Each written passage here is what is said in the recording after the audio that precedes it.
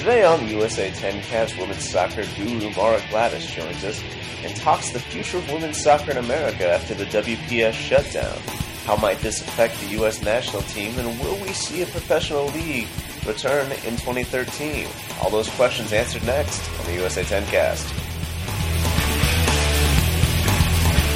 Hi, and welcome into today's USA 10 I'm John Arnold. My guest today, Mara Gladys. Welcome to the program, Mara. Thanks, John. Today we're talking about women's soccer in general, and Mara, I wish we could have you on I guess, more exciting terms for the women's game, but as most of our listeners probably know by now, women's professional soccer will not play in the 2012 season. Mara, can you kind of recap what happened for those who might not know briefly, and just kind of give an overview of the situation that's kind of causing WPS to take this drastic measure?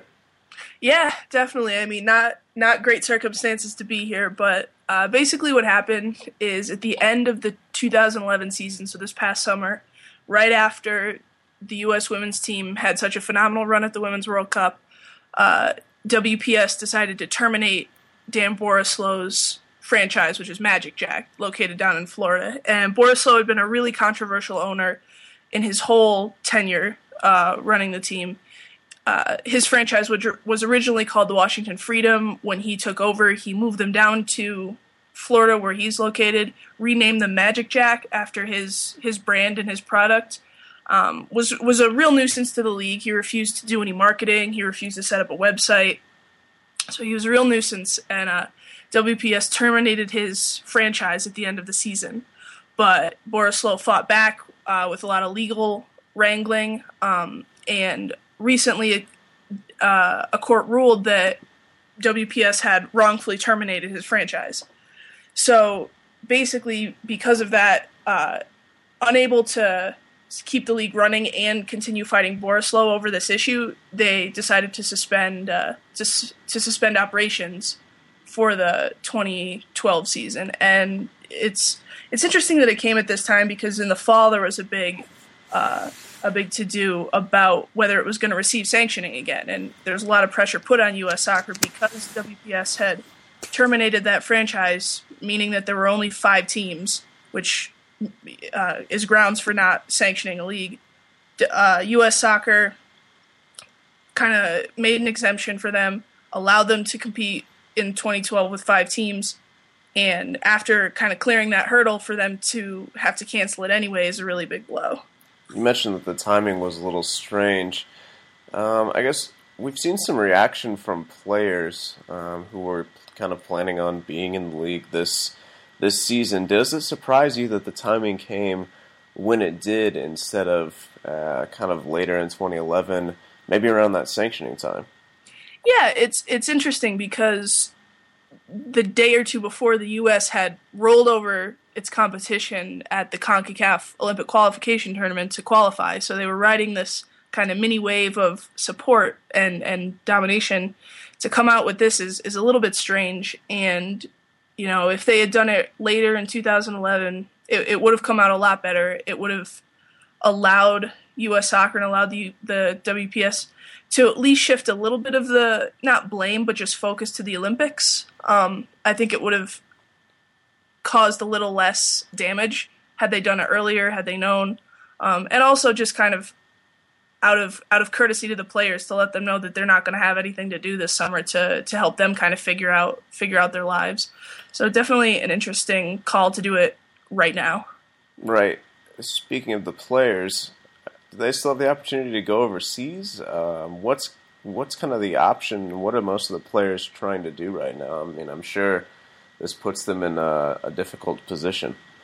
Yeah, I mean, some of the bigger names, if they wanted to, could probably play overseas. It's kind of the middle of the season, and I believe the transfer window is closed. I'm not 100% sure, but it would be a little tough for, you know, the everyday player to go over and play in Europe. Very similar to like a men's team. If a run-of-the-mill MLS player wanted to try and go over to Europe, it'd be a little tougher than a star. And what will probably happen is that a lot of the players from the league will play in the W League or the WPSL, which are women's semi-pro teams in the U.S. It's interesting that a lot of the women's national team players that played for Magic Jack, including Hope Solo and Abby Wambach, are very, very loyal to Dan Borislow, which is kind of interesting because Abby Wambach is kind of the face of women's soccer in the U.S., and Dan Borislow is kind of the villain.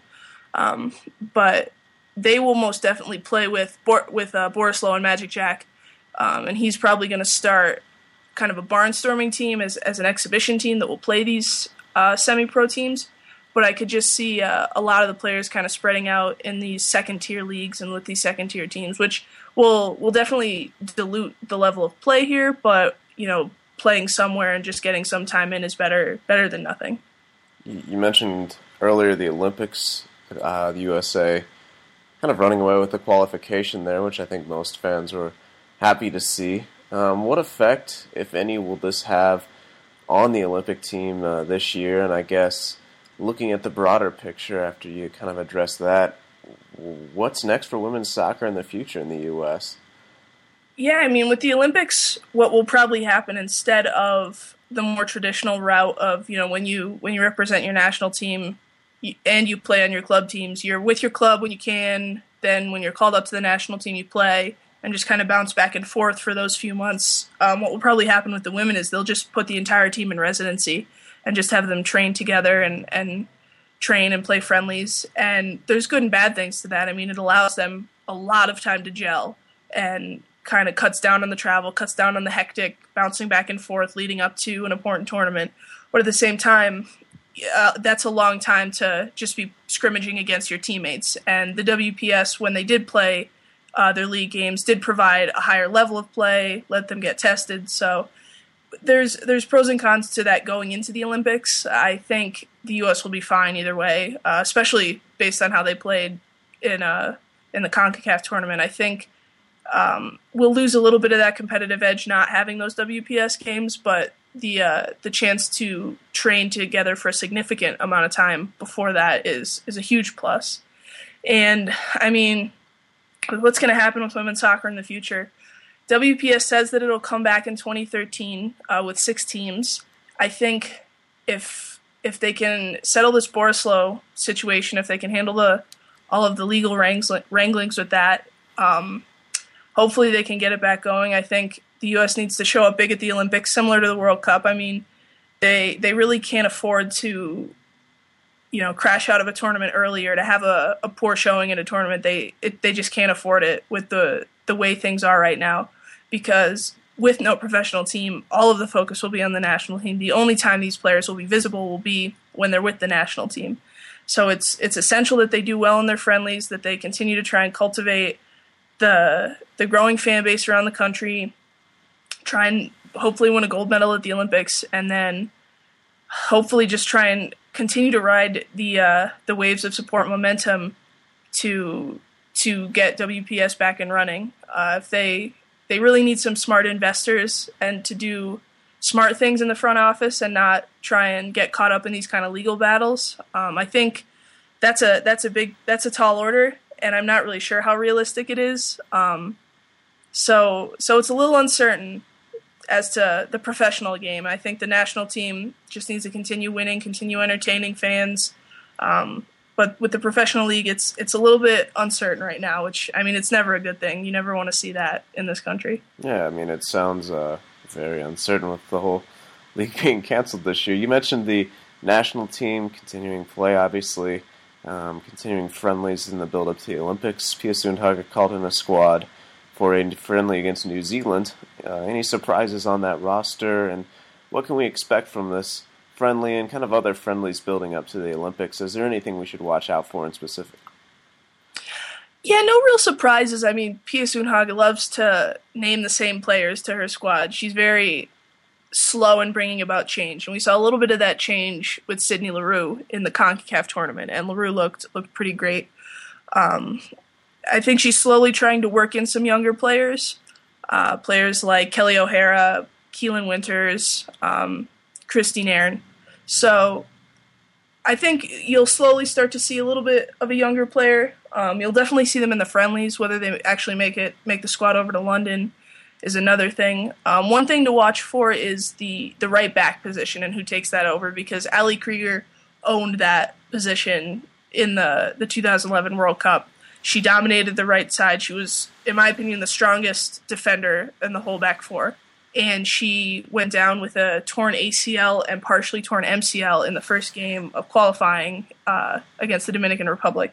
So that's a huge, huge gap to fill. And to see who's going to do that will be one of the more interesting storylines. It could be Kelly O'Hara, who's a converted forward, and Sunaga has been playing her at the back a lot for the offensive support that she provides. So that's probably a big storyline to watch. And then also Alex Morgan just killed it and tore it up at the CONCACAF tournament. She scored, I believe, 4 goals, but when she was put up top with Abby Wambach against Canada, she looked fantastic. So it'll be interesting to see if Pia tries to work her into the starting lineup any more than she has in the past, because Morgan has kind of been on the bench as a super sub for the past year, and to finally see her play with Abby Wambach and just kill it was really exciting. So it'll be interesting to see if they get paired up top in the future.